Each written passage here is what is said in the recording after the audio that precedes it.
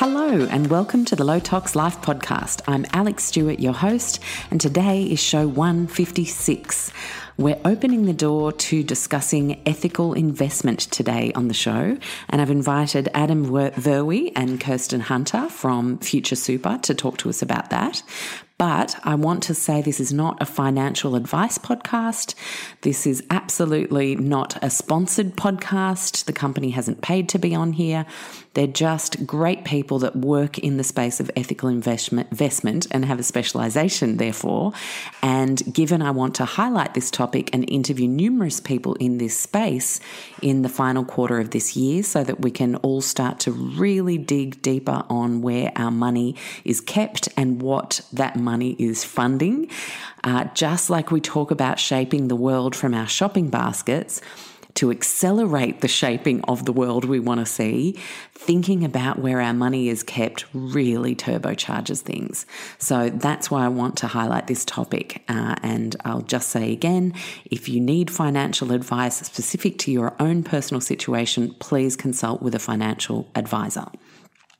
Now, I have a couple of things to talk about before hooking into that discussion. We have the wonderful Ultimate Healthy Living bundles. This is the last day. So if you happen to be an early bird listening to the podcast, and this applies to anyone anywhere in the world, you get this incredible opportunity to access this bundle 98% off with 47 ebooks, 32 e-courses, audios, workshops, printable packs, summits, all these incredible resources, including our Going Gluten-Free e-course that's normally on its own $39 Australian dollars. You get the whole shebang for $37 US. That's 4,000 Australian dollars worth of resources. It's crazy. It happens 6 days a year. I love contributing to it because it's a wonderful way for people to get access to a ton of resources at a crazy excellent price. And I want you to head to this URL to make the most of that if you're listening today.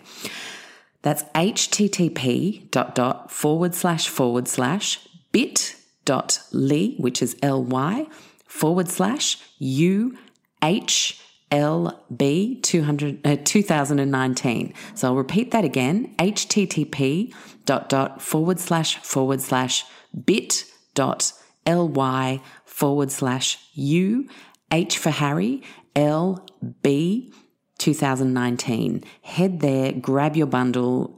People are already raving about it and sending me some feedback.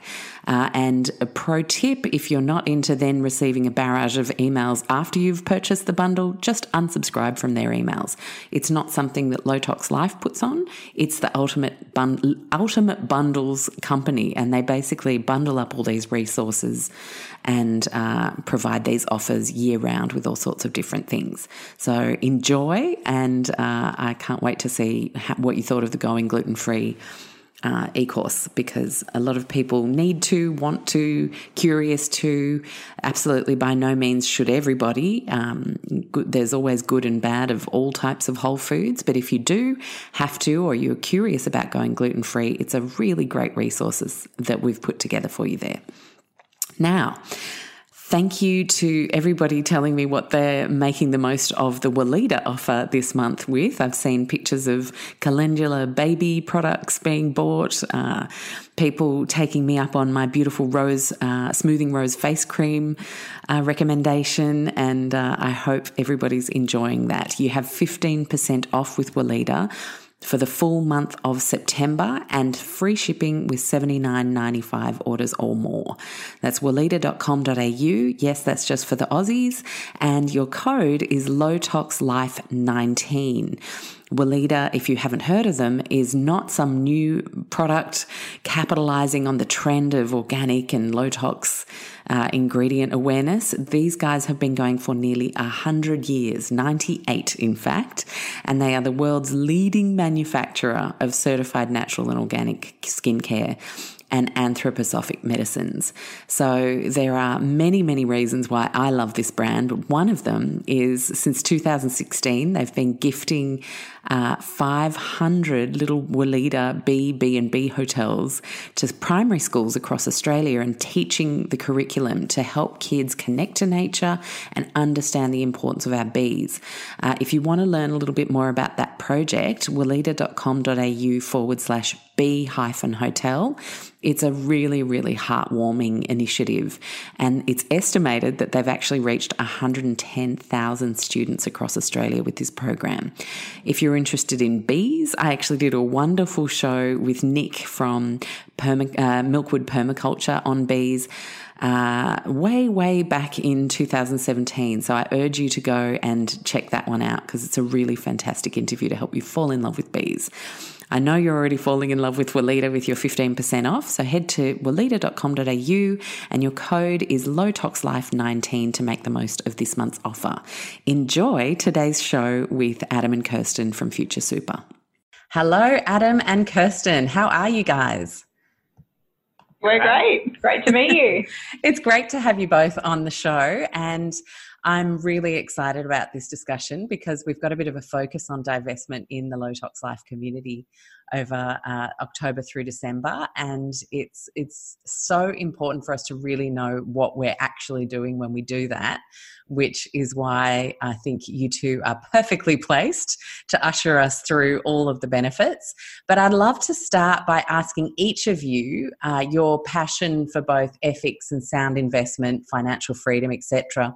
How did those two things meet? Or were you always kind of trying to figure out how to make investing and banking more ethical as you became personally interested in that as a career choice? Adam, let's start with you. Hey, yeah, thank you for the question. Yeah, my journey into the ethical investment space started when I was quite young and didn't even really know what investment or ethical investment was. So I grew up in a town called Broken Hill, which is an outback town, sort of a bit of an unusual town in that there's a very large mine right in the middle of town, right on the main street. And it's a lead mine. And all the and all the tailings and sort of slag from the mines is built up into a big hill right in the middle of town. And it's actually a very toxic hill. I was going to say, just a bit of lead dust for the school children to breathe into. Lovely. Yeah, exactly. And that lead dust, it blows around town. And if you're unfortunate enough to be born in that town, you're likely to have a very high chance of having high lead levels in your blood, which can have a very damaging effect on your ability to learn, your ability to be successful in life. Thankfully, I went to Broken Hill with my family when I was in high school and past that sort of age where that sort of thing was critical. But I guess it was just sort of, for me, emblematic of Broken Hill, where people in that town were working very hard, particularly working in the mining industry, but at the same time suffering the consequences of that industry in their personal lives, and their children were suffering in particular. And I guess there was this mythology in a town like Broken Hill that all of that work, all of that suffering sort of is for the common good. And I guess when I was towards the end of high school, I had this sort of flash moment where I realised that the BH in BHP stood for Broken Hill. This Broken Hill Proprietary, this exceptionally large global company, and realised that, the suffering in this town, what children faced with high lead levels in their blood, wasn't for the common good. It was making a few people very, very rich. And that sat really uncomfortably with me. But as a sort of a teenager, you don't really know what to do with this piece of information. You just know that, a company has made a lot of money and people in that town where they were operating have suffered quite a bit. And then so I left Broken Hill. I went to university in Canberra, got involved in the student unions, found a bit of an outlet for this anger through getting involved in student unions, which Kirsten got involved in student unions as well. So I think I chose Greenpeace for my anger outlet. Yep. Yeah. And through that, at one point, some students asked where the student union was investing its own money. And we looked into it, realised it wasn't invested in a way that was aligned with the values of the student union, and sought out and chose an ethical investment fund. And it sort of triggered me to think about where my own money was invested. And I was a student, I didn't have much money, but I did have a superannuation account with probably just a few $100s in it, in a sort of a rest superannuation account. And when I looked at where it was invested, my biggest holding was in BHP. Wow. And that just sort of a sort of awful thing to realise, that this company that represented a lot of things that I really disliked was the thing that I had my very small amount of money invested in the most.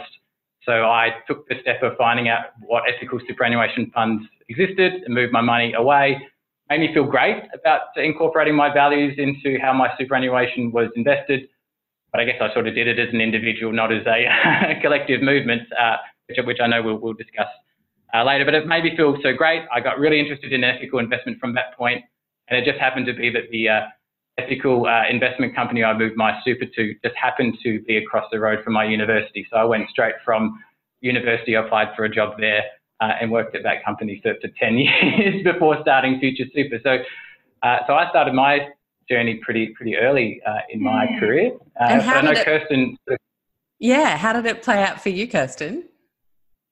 So some areas of similarity, some differences. I grew up in Tweed Heads, which is sort of, coastal, just south of the Queensland border. Very idyllic place to grow up, but it was during the 90s recession. And so it was also a very hard time for my family in particular and the broader community. But while we didn't have a lot of money, we were very involved in the community through the school, through Surf Life Saving. My dad was a volunteer swimming coach for the local kids. And so I suppose, always grew up with this idea that your involvement in the community is something that doesn't matter how much money you've got. We all sort of are a part of the community and we give what we can to make that community function. And I carried that with me through university, through my corporate jobs. I started out working as a lawyer and then as a management consultant for a number of years. And I kind of always had this mindset of taking the skills I was learning in my corporate life and putting them to work in the community sector. So I was a volunteer director, worked with the youth food movement as they expanded from a single operation to a global network, did a lot of social return on investment projects and things like that while I was working at Bain & Company. But over time, I found that sort of setting my career up in that two-tracked way where I had my corporate day job and then my sort of community work on the side was getting harder and harder to juggle. And particularly once I had my baby and came back to work, I just didn't have the time to do those two things in parallel. At the same time, having my baby really made a lot of the things I was reading about climate change and the impact that humans were having on the climate made all of those things a lot more real to me. So reading reports about things like wildfires, food shortages, coral reef extinction happening by 2040 was a really hit me like a ton of bricks, because in 2040, my daughter's going to be 26. She'll be younger than I am now, and the world that she inherits from my generation and those that have come before me is going to be limited by these things that are happening because of the actions that we're taking now. And so it sort of gave me a lot of urgency, and I no longer wanted to be spending my days doing things that weren't sort of contributing to doing everything that I could to stop that sort of future from happening for her. And so at the same time, I heard about Future Super at that point and got an introduction to Simon and Adam, and just sort of started, I was a financial services specialist. And so for me, a financial services company with a really strong impact mission just felt like the right next step for me. So got an introduction to Simon and Adam at Future Super, started doing a little bit of work on the side while I was at Bain. And then eventually that work on the side became more and more a part of what I was doing. I realized that I was enjoying that a lot more than my day job. And so when the opportunity came up to take a short-term role with Future Super, I jumped at that, came across for 6 months. Halfway through, we realized that we loved working together, and we converted it from a short-term role to my permanent role. So that was 2.5 years ago now. And so my motivation, I suppose, has been more, how can I take these amazing things that I've learned working in corporate Australia and actually use that to create a business that creates the kind of future for my child and the community that I think is worthy of us all once we get to that point. Yeah, beautiful. And I mean, so much of this is really, I like to use the metaphor of pumping oxygen through veins in blood. And we've been doing that we've been encouraging the wrong flow when it comes to money. And it's just about redirecting the flow to where we have the best chance of survival and thriving. And that's really as simple for me as I see ethical investment being, especially for the end user, the consumer who ultimately just makes a quick phone call and swaps all their money over to something that's intrinsically good. So, Adam, how did you mentioned you worked in the previous place for 10 years and then you decided to start Future Super. What, without obviously naming and shaming, what were you not seeing working for someone else that you felt would be more powerful by starting Future Super yourself? Yeah, and I don't think my comments will be a reflection on any particular company, but I think around the ethical investment industry more generally, which is most people who choose to invest ethically do it in a very similar way to how I initially did it, which was I saw what I was invested in, I wasn't happy about it, and I researched and found a fund that reflected my values better, and I made the switch. But I did it sort of quietly, on my computer at home, and it was a great personal action to make that made me feel great. But because I did it on my own rather than as a collective action, I wasn't really doing as much as I could to create the change I wanted to see in the world. Gotcha. So I guess one of the things that sort of drives why we created Future Super in the first place was wanting to not just be an ethical superannuation fund, but one that feeds into the collective power of us all working together to redirect how that $2.7 trillion in superannuation funds is invested. And it would be great to see a lot more super funds and investment funds have this sort of purpose of collective action around them, rather than just being a way for individuals to make money or to invest in a certain way. It's so interesting, isn't it? The author of Cradle to Cradle, that amazing book back in 2002, talks about how not being bad isn't the same as being good.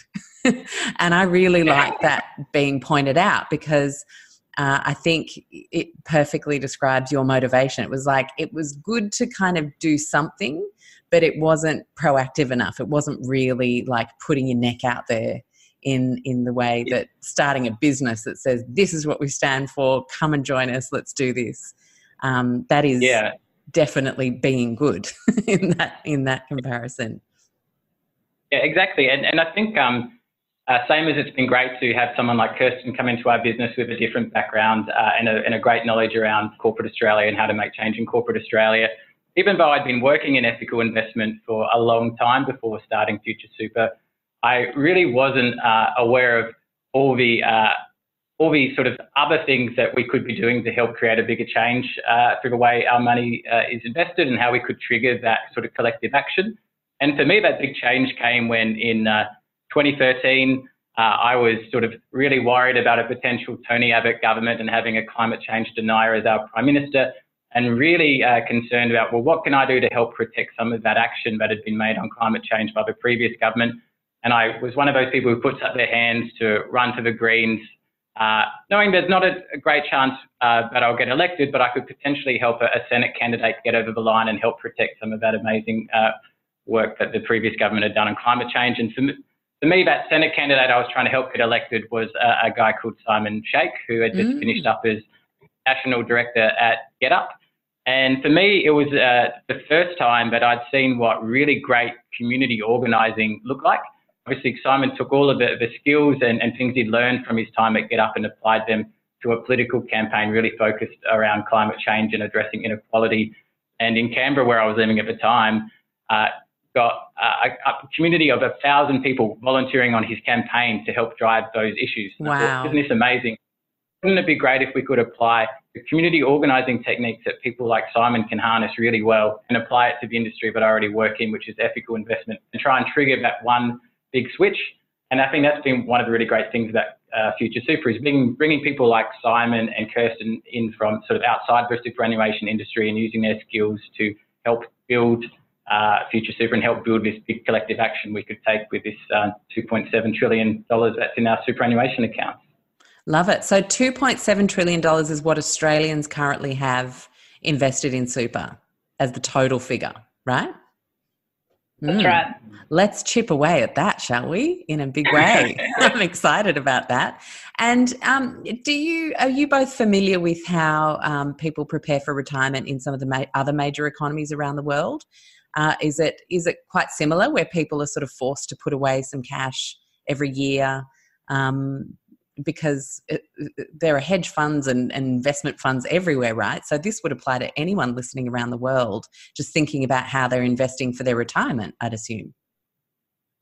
I think Australia is a little bit unique in having a compulsory superannuation or pension scheme where individuals have sort of control over where their money is invested. I think in a lot of countries it might be an optional scheme, like in the United States, or where the governments have their version of what we have here with the future funds, where it's sort of a government-run pension type scheme where you're the beneficiary. Yeah, it's like you're a beneficiary of the way the government is investing your money for you, but you don't necessarily have control over where that money is invested. So I think Australia is a little bit unique there, but definitely ethical investment is something that's a global thing. Yeah, and certainly I think the scale of the superannuation industry in Australia relative to the overall market is quite unique. $2.7 trillion is the third largest pool of investable money in the world. And wow, you know, our tiny little country. Our tiny little country, exactly. And Australia is a tiny little country. And so what that means is that if you look at the ASX, super funds hold around 50% of all of the shares on the ASX. They're the largest shareholder in our largest company, and that means that super funds collectively control the way our economy behaves in Australia. They control the way our companies treat their employees and their customers. They control the extent to which they focus on short-term profits versus investing for the future.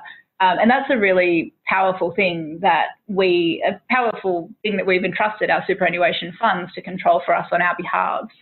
And then the other piece as well is, as Adam sort of alluded to, the individual choice element that we have in Australia about being able to not only choose which superannuation funds we trust with our money, but also contribute to that to a greater or lesser extent through personal contributions over our lifetime. For those of us, of course, with the privilege of having enough money to spare to be able to put into our super fund, does make it something where I think we have an opportunity to connect with our retirement savings much younger in life or at an earlier stage in life than in another country where it might be more dependent on government policy can change it. It sort of feels like it's one step removed from the individual and their ability to control their financial future in retirement.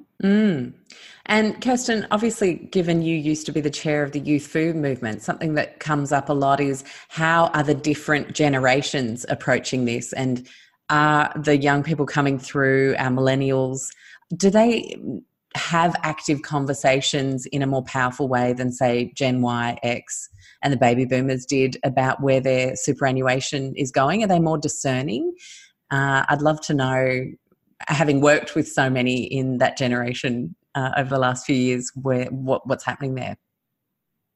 Yeah, it's an interesting question. I do think that young people are probably more willing to engage in the detail with something like superannuation than, say, people my age and sort of 15, 20 years older. And partly that's to do with an expectation of the ease of availability of information, your ability to take action and make change yourself at the time of your choosing. You know, young people, millennials, digital natives that are coming through, they're used to being able to jump online, find the information they need, make a decision, do their own research, make a change on the spot and have that decision implemented. Whereas I'm just at the end of the generation that's come through it. And when I first consolidated my superannuation a couple of years into my university time, it was a paper form. It was a certified copy of my license. I had to send it out to each of my super funds. They sent back a check, which I had to pass on to my new super fund. It was a very administratively heavy process. It was complicated. There were lots of forms. There was lots of fine print. And it was, the feeling it left you with was that this is going to be a hard thing and it's going to take me a long time to figure out. Whereas I think people who are used to being able to interact with companies and make the decision end-to-end in a digital context don't have those barriers to engaging with financial services products, with banking, with superannuation. Yeah, such a good point. It's not just that they expect it to be easy, but I think younger generations also expect complete transparency as well, which I don't think is necessarily an attitude that's instinctive to older generations. I think they just expect that, you know, they can go onto a super fund's website, see exactly where their money is invested, see exactly the values held by their fund. And because they also know it is really easy to switch because they expect things to be easy they also know that if they don't like what they see, it's very quick for them to take an action to address that. Yeah, which is so powerful. I mean, that's where technology really helps us out these days. I remember having to do the whole consolidation of super funds. I think it took me about 3 days of hard slog.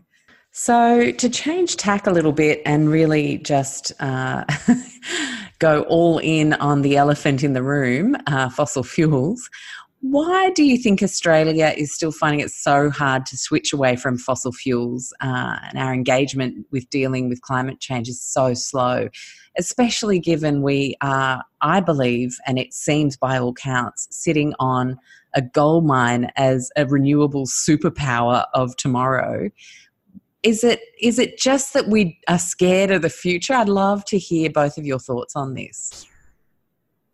Yeah, I think it's true that Australia is home to some very large fossil fuel companies, and these companies have been investing very heavily on increasing their influence to slow our progress away from fossil fuels.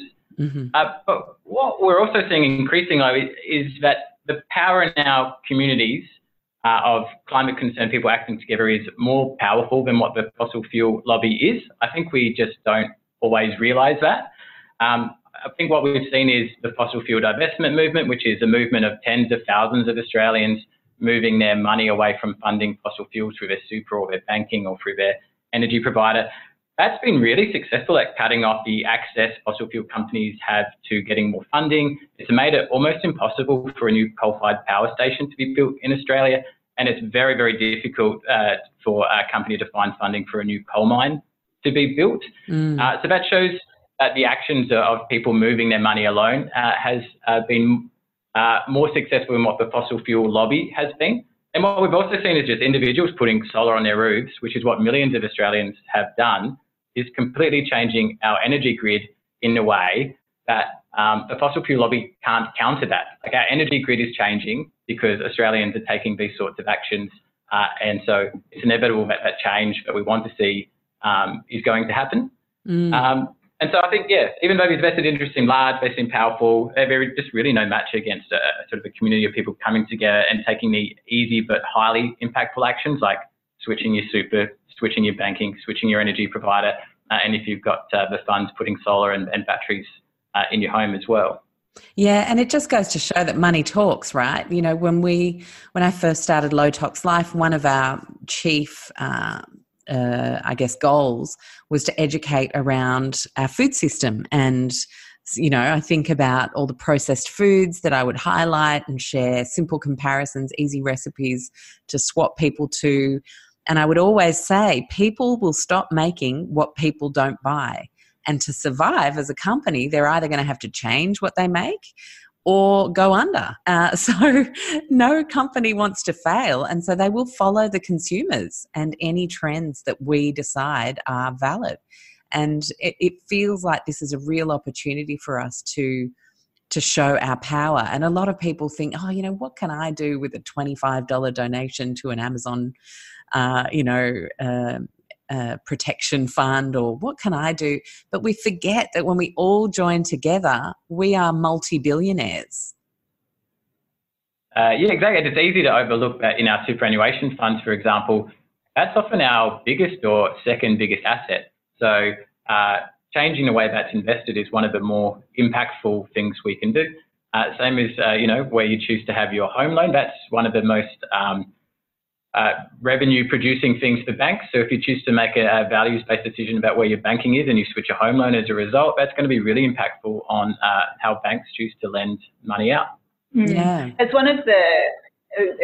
a really exciting time at the moment actually to be in the forefront of this movement, because especially after the recent election in Australia, we're seeing more and more people who are becoming future super members because they're wanting to take action. They're seeing what's happening around them with their government, with the companies, with the subsidies that are being handed out to industries that are damaging our environment. And they're just thinking, you know what, like, I don't have to stand for this. And I don't want to wait another 4 years for a change of government. What can I do right now that's going to have an impact? And because of the size of that superannuation pool in Australia, the $2.7 trillion, it is a really powerful way that individuals can use their own actions pulled together to drive a massive amount of change. We did some research which found that with just 7.7% of that $2.7 trillion sitting in our superannuation accounts, Australia could completely move to a renewable energy electricity sector. Now, 7.7% is not a big number. And so it makes it a lot more real for people to think, well, we don't have to change everyone in Australia, but 7.7%, that's not that many people. And so by pulling together, by jumping on board, by using our consumer power to shape the world that we want to see, we can actually make a material difference, and we can force our government and the companies around us to make the change that we expect them to do. Yeah, I love that. So good. And so it really is so empowering, and it makes me excited at the potential when I think, we have 50,000 people listening to this podcast every month. Like, imagine that, we're well on our way, chipping away up towards that 7.7%, was it? Yeah, absolutely. Yeah. And you know what? If 50,000 people divested their superannuation money as a result of listening to this podcast, it wouldn't just be those 50,000. I'm pretty sure the big super funds would start to listen if 50,000 people moved their money away from them as well. And all of a sudden, we've got hundreds of billions of dollars that are moving out of fossil fuels. Yeah. In fact, we heard from a trustee of one super fund that even getting 12 letters from their members around something like their investment in fossil fuels would feel like an avalanche of really? Engagement 12 from their members. Letters. Wow, that is so insightful. Yeah, so it's surprising how low some of the tipping points are, but what it takes is for people not just to take an action to divest from fossil fuels and make an ethical decision, but to actually be sort of loud and proud about it, make sure that the funds they're switching from know why they switched. They should talk to their friends and families about why they did something like switching their super to help take action on climate change, because it might not be instinctive to everybody, but there's this sort of power in our superannuation funds to do this. There sure is. And once one person does it in the household, often they'll be having a conversation with a partner or a brother or sister friend. They'll get their teenage kids when they start on their super fund to say, no, I'm with these guys. So that's where my super can be paid into. And, you create a ripple effect that's almost immeasurable. Absolutely. Yeah. Exciting. Okay. So something else that I find really exciting about Future Super, and if I can say a couple of the other big ethical funds, is that it's transcending the ethics of now and the creation of a better future, but it's a genuinely exciting financial conversation to be having. And I often feel like those of us who haven't been excited by money and finance in the past, and I will put my hands up as one of those people, it's never been my strong suit to discuss or to cultivate or to, I've never been one of let's talk investment, let's talk property. That's never been me until I had ethical investment. And now I feel so much more motivated because my money doesn't feel dirty. Can we talk about the importance of having conversation with investment managers and including a focus on sustainability with our financial planners and how you're seeing that side of things play out in the finance industry? Yeah, it's great. And we find that within the finance industry, this is actually a really common conversation to have. And maybe I should just take a step back and sort of say that the investment philosophy that Future Super has is that companies that have superior credentials on environmental, social and governance issues will just tend to perform financially better over the long term. Yeah, and at the same time, there's also really great investment opportunities in the activities and infrastructure that will deliver a healthier planet and healthier communities. And on the flip side, there's a great understanding now that there's major risks involved in investing in companies and activities that are destroying the planet and destroying our communities. And so we can see both the positive and negative sides from a financial view here. So on the one side, the risks of fossil fuels is not just a future risk to our investment returns. We did some research last year which showed that if an Australian had $100,000 in their superannuation fund, but over the last 5 years, they would have lost $8,000 alone from investment in fossil fuel companies. Wow. So it's not just the future risk that our fossil fuel companies are overvalued. This is being played out already, and it makes it a very smart financial decision, in our view, to avoid investment in fossil fuels.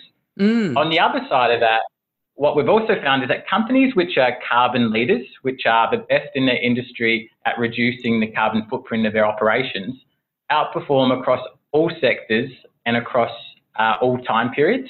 So it shows that not just avoiding fossil fuels is a smart financial thing to do. The companies who are leading the way on their carbon efficiency have also, over the last number of years, done really well also.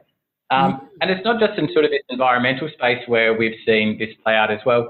I mean, we're a broadly ethical fund, and we are looking at a number of different ethical issues. And one of the ones where Kirsten's led our campaigning is around the importance of taking gender equality into account in our investment decision. It's another one where there's a really clear link between making the right ethical choice and, producing financial outperformance at the same time. Mm-hmm. Yeah, absolutely. And I think as well, to your question, Alex, there is a lot of power that we have as superannuation managers, as managers of other people's money, because of that fact that superannuation does own such a large portion of the ASX listed companies. The excuse that's often given for bad behaviour by corporates is that it's not about employees, it's not about customers, but their focus has to be on delivering value to shareholders. Now, we are their shareholders through our superannuation. We are their shareholders. And so we have a right through our super funds to demand that those companies treat us better, both in our capacity as their shareholder and in our capacity as their employees and their customers. And gender diversity has been an area that we've been focusing on lately because there's just so much research which shows that companies with diverse boards perform better economically, as well as provide better outcomes for people of different backgrounds working for them as well.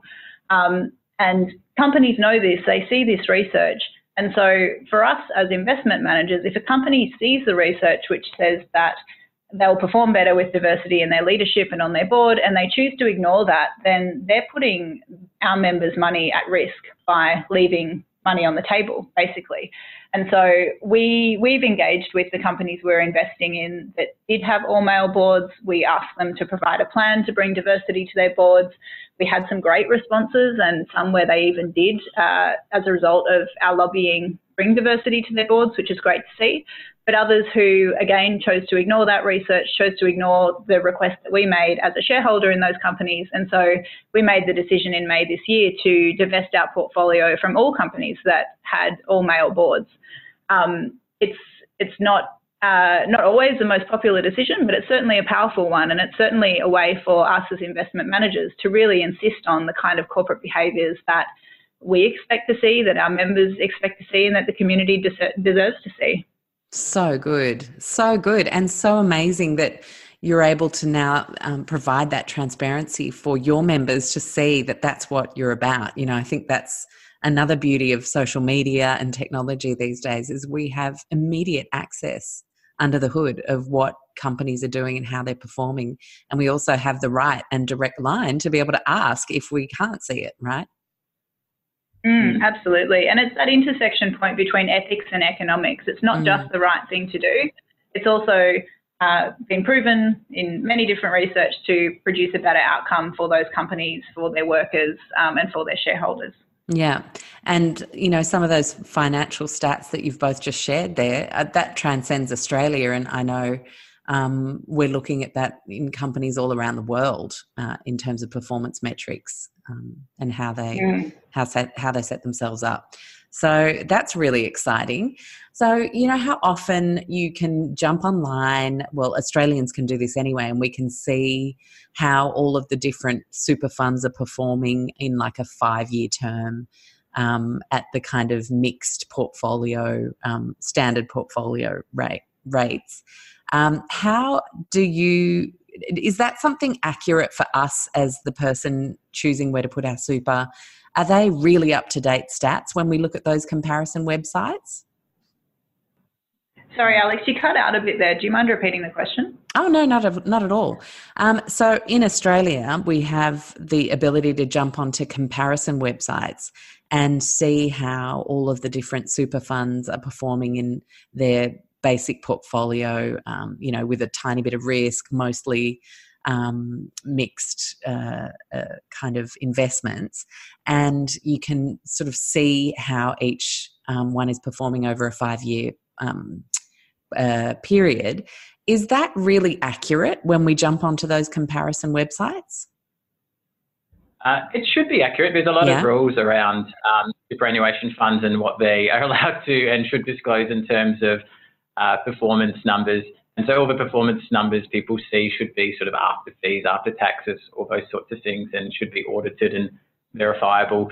I think if people are interested in ethical investment and they're interested in looking at the returns of ethical funds compared to non-ethical funds, what they should expect is that the returns from ethical funds should be as good or better than non-ethical funds over most time periods. The Responsible Investment Association has done a benchmarking report every year, I think for about the last 10 years, which has shown year after year, people shouldn't expect to see too much of a financial return difference between ethical and non-ethical funds. It's just that financial return is made from investing in different things. So really, if you can expect to receive a similar return from investing in things that destroy the planet as you can from investing in things that make the planet and our communities better, why would you choose the option other than to invest to make our world a better place? But I also think financial returns are just one thing people should consider when they're looking at superannuation. They should consider how it's invested as well. They should consider what sort of member service and things like that they're being offered as well. And when you say that, what do you mean? What are you guys offering your members?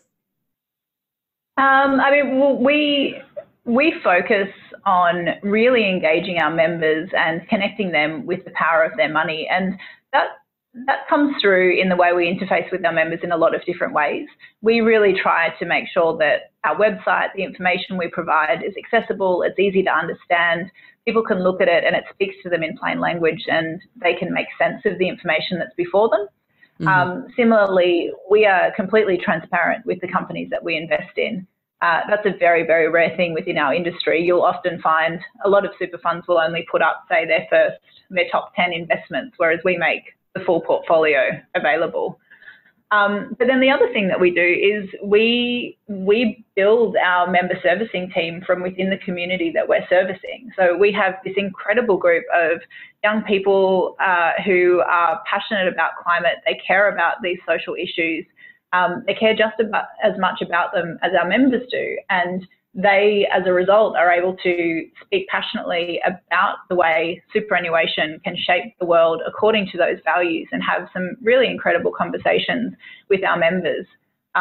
And we actually go out of our way to give our team an opportunity to speak to members, give members an opportunity to speak to us, and sort of create that two-way dialogue. So every new member who joins Future Super within their first couple of weeks of joining will get a phone call from a member of our team to help them set up their superannuation account the way they want it to be set up. And we'll use that opportunity as well to try and understand how people heard about us, what it was that made them take the step to change, what issues they're most passionate about, so that we can shape our business to reflect the things that are important to our members as well. Yeah, when we've been surveying our members to find out what's really important to them, of course they all love the ethics of how we invest our money, but they're also really quick to say that they just loved the interaction they have with the people that work here, and how amazing it was to have somebody phone them up a day or two after joining, and we'll find out what's really important to them, not just making sure that we're, receiving, their rollover and things like that as well. And this has led us to having a Net Promoter Score, which is a sort of a measure of how much your customers like you and would be likely to refer you. Our Net Promoter Score for Future Super is positive 70, whereas for the average super fund, it's negative 10, which means that for most super funds, people dislike their super fund so much that they would discourage their friends and family from switching to them. Whereas for us, our members love us so much that they are willing to refer us to their friends and family and have that conversation about super. And because they're having this great conversation with our team when they join, they're really well equipped to have that conversation about how their super can make a difference and how they can get a lot of enjoyment from being a member of a fund like ours. Yeah, and it comes back to that positive conversation about money, as opposed to the people who've generally been left of centre or left, money, you often get brought up in those sorts of families with money being a dirty, wrong thing, and the people with the money are the evil people. And I don't think that's helpful, because good people with money can do more good stuff. And I think ethical investment really helps to tip the scales on that, that tucking money away behind closed doors, not talking about it because it's a bad thing. You guys are encouraging us to all talk about it through our investments, be proud, be excited to be investing, because ultimately we're not just investing in our own futures, but a better future for our planet. Yeah, that's right. And it's a really interesting point you make around this received wisdom that money is a bad thing, it's complicated, we shouldn't talk about it. Because it's almost, the industry is kind of almost incentivized to make us feel that way. If we think superannuation is hard, it's complex, it's difficult to understand, we're not going to engage with the decision about where we put our super, we're not going to consolidate, we're going to continue to have multiple accounts that the super funds are extracting fees from. They can do what they want with our money without feeling like they're accountable to us. So it's a really powerful industry inertia to make superannuation complicated and difficult to engage with. Same with banking in many ways. Well, it keeps it easy to keep it all secretive, doesn't it? Exactly. And, things that happen behind closed doors. So one of the things, one of our principles has always been about transparency and openness and engaging people with that power of their money. And the great thing about superannuation is that provided you meet the minimum criteria for receiving super, every Australian has superannuation. Every Australian has an investment that they can choose how to invest. And together, that adds up to a whole lot more money than the richest Australians have at their disposal. And so all of us banding together can make a really massive difference with that. Yeah, Australians are trillionaires. And it comes back to the collective. It's very, very cool to think that way. So I think I really loved hearing about the pulling out of those away from those companies who had all male boards as an example of your impact. Can you share some other impact stats across other sectors? Yeah, so we released our first impact report earlier this year, and we decided to focus our impact measurement on a few different areas. One of them was highlighting our engagement and case studies, like the work we've done around advocating for gender diverse boards. And I mean, that gender diversity campaigning also included highlighting which of the ASX 100 companies was publishing their gender pay gaps and which were sort of leaders and laggards within the pay gaps in their organisation. For a fund like ours, which has a 60% female membership, I think it's really important that we're advocating around issues of gender diversity, not just at sort of board level, but also on the gender pay gaps within organisations as well, because that's obviously has a very large impact. But the other thing that we were measuring in this report was particularly around carbon and how the decision to invest in a fossil-free and ethical fund like ours compares to other actions you could take to reduce your carbon footprint. Mm-hmm. And one thing we found, which was a little bit surprising at first, because we knew we were very good on our carbon efficiency of our portfolio, but what we found was that all the investments in renewable energy we were making directly more than offset the carbon in the companies we were investing in. So we were a carbon positive portfolio, I think is the way we've been trying to put it. And what we also found was when we looked at that carbon footprint of switching super, the amount you could reduce your carbon footprint, it was more impactful than doing all of, converting to a plant-based diet, driving a hybrid car, putting solar panels on your roof, all of those things combined. And it's so impactful because most of us actually have a lot of money in our superannuation. So the carbon footprint of that money is one of our biggest impacts. So that was one of the great things that came out of it. And we published on our website a chart showing how switching super to a fund like ours compares to some of these other actions you could take. And I guess the other great thing about it is it's such an easy action to take compared to some of those other examples. Switching to a plant-based diet requires, a bit of effort up front to work out how to use it. I know that both Kirsten and I have gone through that process ourselves, which is really great and enjoyable, and you feel really healthy. But it's sort of a constant effort to do that, whereas switching your super is sort of a few minutes on the internet and you're sort of done. Yeah. Well, it's such a good reframe, isn't it? Because, you know, those minor, all the compartmentalized bits of life seem like, oh my gosh, I can't change my whole life. But, you know, if you can then put to people that actually changing your super, look, it doesn't mean we get away scot-free. It doesn't mean we stop trying on the micro level of our daily lives, but it does mean we've made greater inroads than all of those things put together with a simple switch. So I think that's a really powerful statement. Yeah, and of course it's really important to keep doing those other things. It's important to, you know, for instance, you know, buy the LED lights, keep using your Keep cup and things like that. But I think it's also important to maybe not feel as guilty when you forget your Keep cup one day, as opposed to how guilty you should feel if you're still funding coal power plants through your superannuation or your banking. That's right. You know, there was a really good article in The Guardian recently that was like, not all the reusables in the world are going to save us. And I just thought, thank you for writing the article that needed to be written. You know, yes, it's amazing because that's often the gateway of awareness for a lot of people. I know it has been for our community. But we've got to keep raising the bar, right? We've got to keep saying, well, what's our next step now that we feel comfortable having integrated that habit? Like, where are we headed next?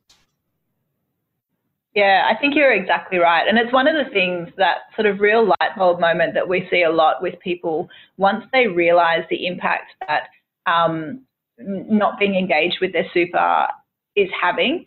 You know, we've had passionate vegans who don't realise that their superannuation is invested in big agriculture. We've had climate change campaigners who haven't realised that their superannuation is investing in, you know, big coal-fired power plants and coal mines.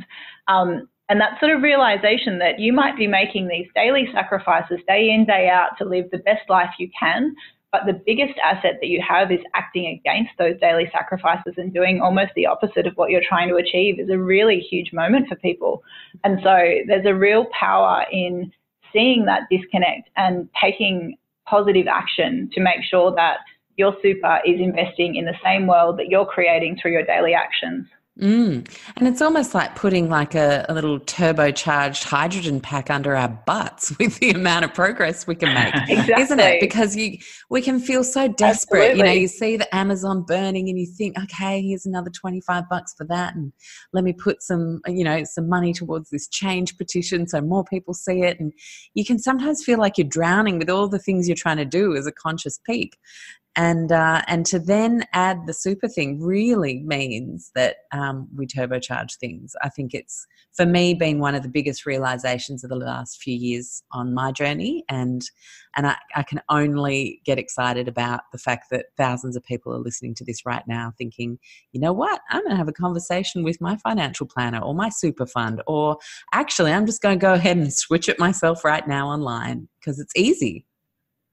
Right, make a cup of tea, switch your super, switch your banking and your energy. Yeah. Have you guys got banking friends in the industry that you work with, that you recommend, that you love? Anyone you want to give a plug to? So there's a number of banks and credit unions in Australia that have come out and made a very strong statement against investment in fossil fuels. I think banks like Bank Australia have done that, Bendigo Bank, Teachers Mutual Bank. I think people can feel very safe that the credit unions are all free from investment in fossil fuels because they're investing in their own communities. So I think those are the ones that are sort of top of mind for me. What we haven't seen in Australia is any real leadership from the Big Four on this issue. We've seen, you know, some commitments around not financing new coal. CBA's recently come out saying that they're not going to do any new thermal coal, but there's no one who's been willing to, you know, really get in front of the curve and show Australia true leadership when it comes to investing in banking, at least at that Big Four level. So I think it's almost like that it's almost like that less bad doesn't mean it's good kind of thing again, doesn't it? Exactly.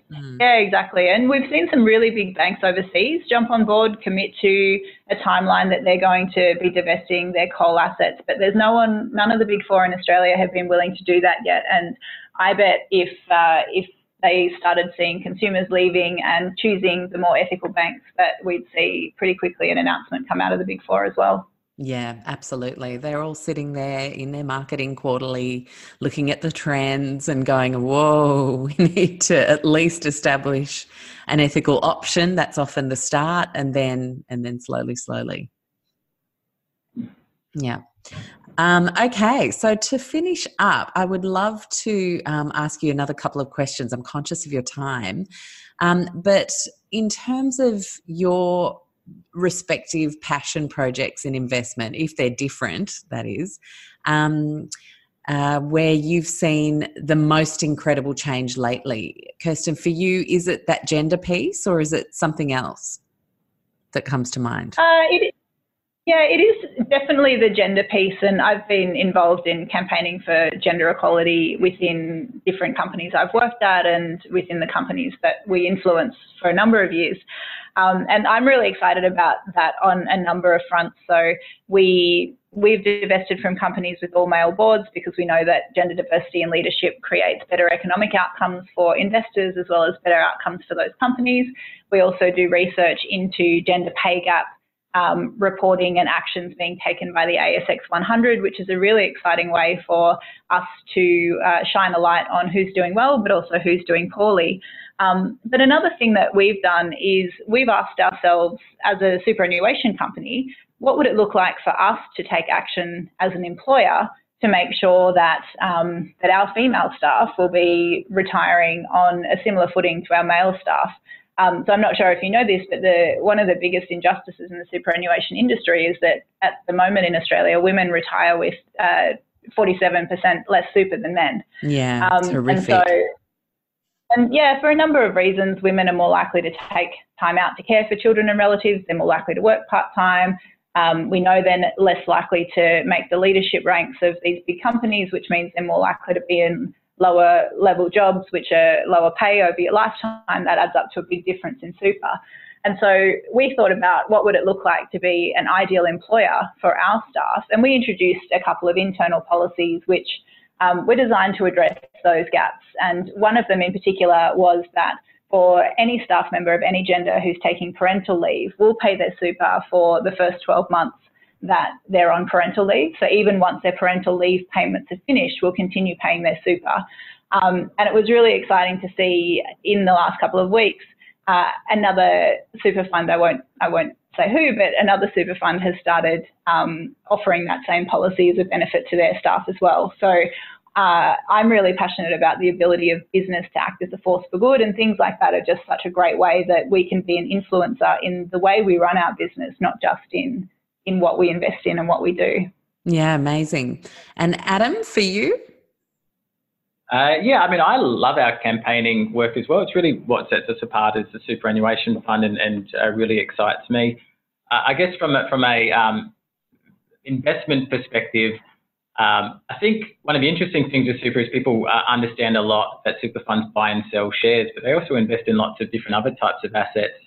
And one of those ones that sounds a bit boring, but is really important and really exciting to me at the moment is around providing debt. And in particular, we've been able to provide debt to a number of renewable energy projects, solar farms, wind farms, which help those projects get started and get off the ground. Right. So you mean issue loans to them? Yeah, exactly right. And some of these wind farms, solar farms, particularly if they're at the small or mid scale, they struggle to get that finance from other places. So it's been really great that Future Super has been able to play a role to help fund those projects. It's also been really great for us because those types of assets are a really great way to connect our members to what their money is invested in, because they've really directly helped contribute to that asset existing in the first place. When we did our first lot of debt funding, it was for a group of small solar farms in the ACT, and we sent out an invite to our members in Canberra. If they wanted to come out and visit this solar farm. We got overwhelmed. We filled out a few busfuls of members who wanted to come and visit the solar farm. And for them, it was amazing to just go out, see something that you helped fund. They went and, packed a picnic and sat amongst the solar panels all day. Wow. It was really lovely. And for someone like me who's worked in the investment industry for a long time, it's really great to be able to connect people so directly with things their money has helped fund and see them just love it so much. So that's been one of the things I've really enjoyed over the last few years.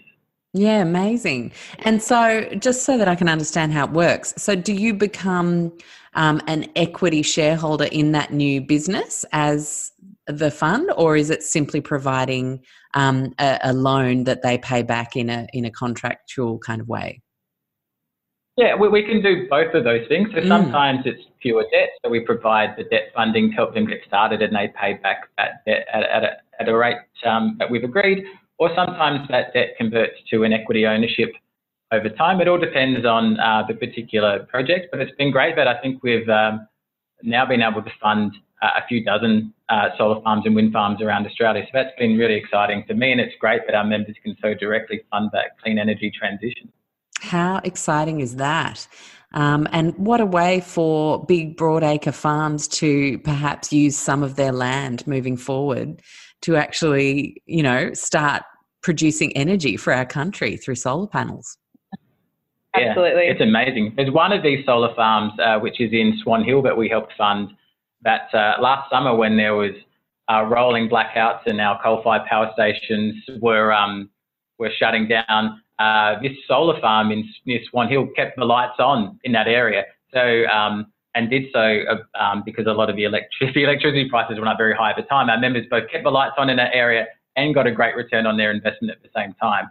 So that one was also sort of a particularly pleasing one for me as well. Okay. And I guess the last thing I want to ask, conscious of the fact that we have people in 69 countries who listen to this podcast, even though the majority are Aussies, I would love for us to be able to give some broader tips on where people might start just asking the right questions of their banks and where they have their money placed through various investments. Is it as simple as sending a letter and saying, hi, I just wanted to know where my money's being kept and what it's funding? Is that where we start? Is it as easy as that? Yeah, it is as easy as that. So make a phone call, send a letter, send an email, contact your investment manager or your financial advisor in any way that's needed to actually get a response from them. And really just ask, where are you investing my money? If there are areas, ethical areas that you're particularly concerned about, whether it be climate change, inequality, animal rights, things like that, specifically ask if your money is exposed to those activities, and if it is, what your fund manager is willing to do to reduce or remove those exposures to those activities. And of course, if you don't ask them, they won't tell you. So it's very important to take that action. Yeah, and I think the important thing is to ask. It doesn't really matter about getting your question to the right person within your bank or within your super fund. Just pick up the phone, call their call centre. They can direct your question, or they can email through information. But the important thing is for people to show that they're interested in what's happening with their money, to take an interest, to put pressure on the managers of their money to act in a way that they'd be proud to know that their money is invested in that way. And if you get an answer that you're not happy with, and if you're not getting the response that you want, then take the time, research, find a fund or find a bank that does better reflect your values, and make the decision to put your money where your values are. Yeah, and tell the bank you left why you left as well. It's really important to create that avalanche of letters. It's so important. I totally agree. Yeah, I actually left one of the big four recently. About 3 years ago, I closed a savings account that I'd had since I was 10 years old. And we just filled out all the paperwork and I left. And that was it. The guy didn't ask me anything about why I was going. So I was kind of dumbfounded, and I just didn't even think to say anything then and there, but I followed it up with an email, and I just wanted to say, look, I've been a customer for 30 years. This is why I left, and I just thought you should know. And I didn't get a reply. But I think you just have to trust sometimes, if that is the case, that it's being heard somewhere, and they're all being pulled eventually to go, well, you know what? We've had like 100 of these this month. Maybe we need to have a meeting. Yeah. And I mean, on the flip side, if you don't get a response, then that tells you something as well. I totally agree. If they won't engage with your question, then they might listen when you move your business and they lose your revenue. Yeah, totally. Well, thank you so much to both of you for this conversation. I think it's been a really inspiring one for us to see just how powerful our superannuation funds are as a collective. And let's see if we can get a few more runs on the board, divesting our money from what we don't want our future world to look like and investing in the future that we do want for us and our kids. Thank you both of you for joining me, and I can't wait to share this with the audience. Great. Thank you, Alex. Thanks, Alex. Thank you so much for listening to today's show. I hope you enjoyed it as much as I enjoy having these conversations and bringing them to you. Now, where can you find me and Low Tox Life from here on in? Well, you've obviously got lowtoxlife.com, and there we have everything beautifully organised into food, home, body and mind topics, as well as kids, and a whole bunch of free downloadables and resources to help you, inspire you to take community action. And there's amazing A to Z recipes there if you're ever getting a little bit stale in the kitchen, and a whole bunch of articles that I've written. You can also find me on Instagram at lowtoxlife, and also on Facebook by a page the same name. I make everything super easy, Low Tox Life, so you can find it really, really simply. Thank you so much to everybody who leaves a 5-star review over on Stitcher or iTunes or wherever it is that you tune into the show. And also to let you know that you can join us on Patreon, patreon.com/lowtoxlife, and come join the private Low Tox Life Club. In there, over time, more and more cool stuff is about to be added. It's a place where we can continue the conversations, chat about the weekly show. You're going to get bonus Q&A and all sorts of things over time. I explain everything over on Patreon, so I encourage you to check that out. And in the meantime, I'll see you next week.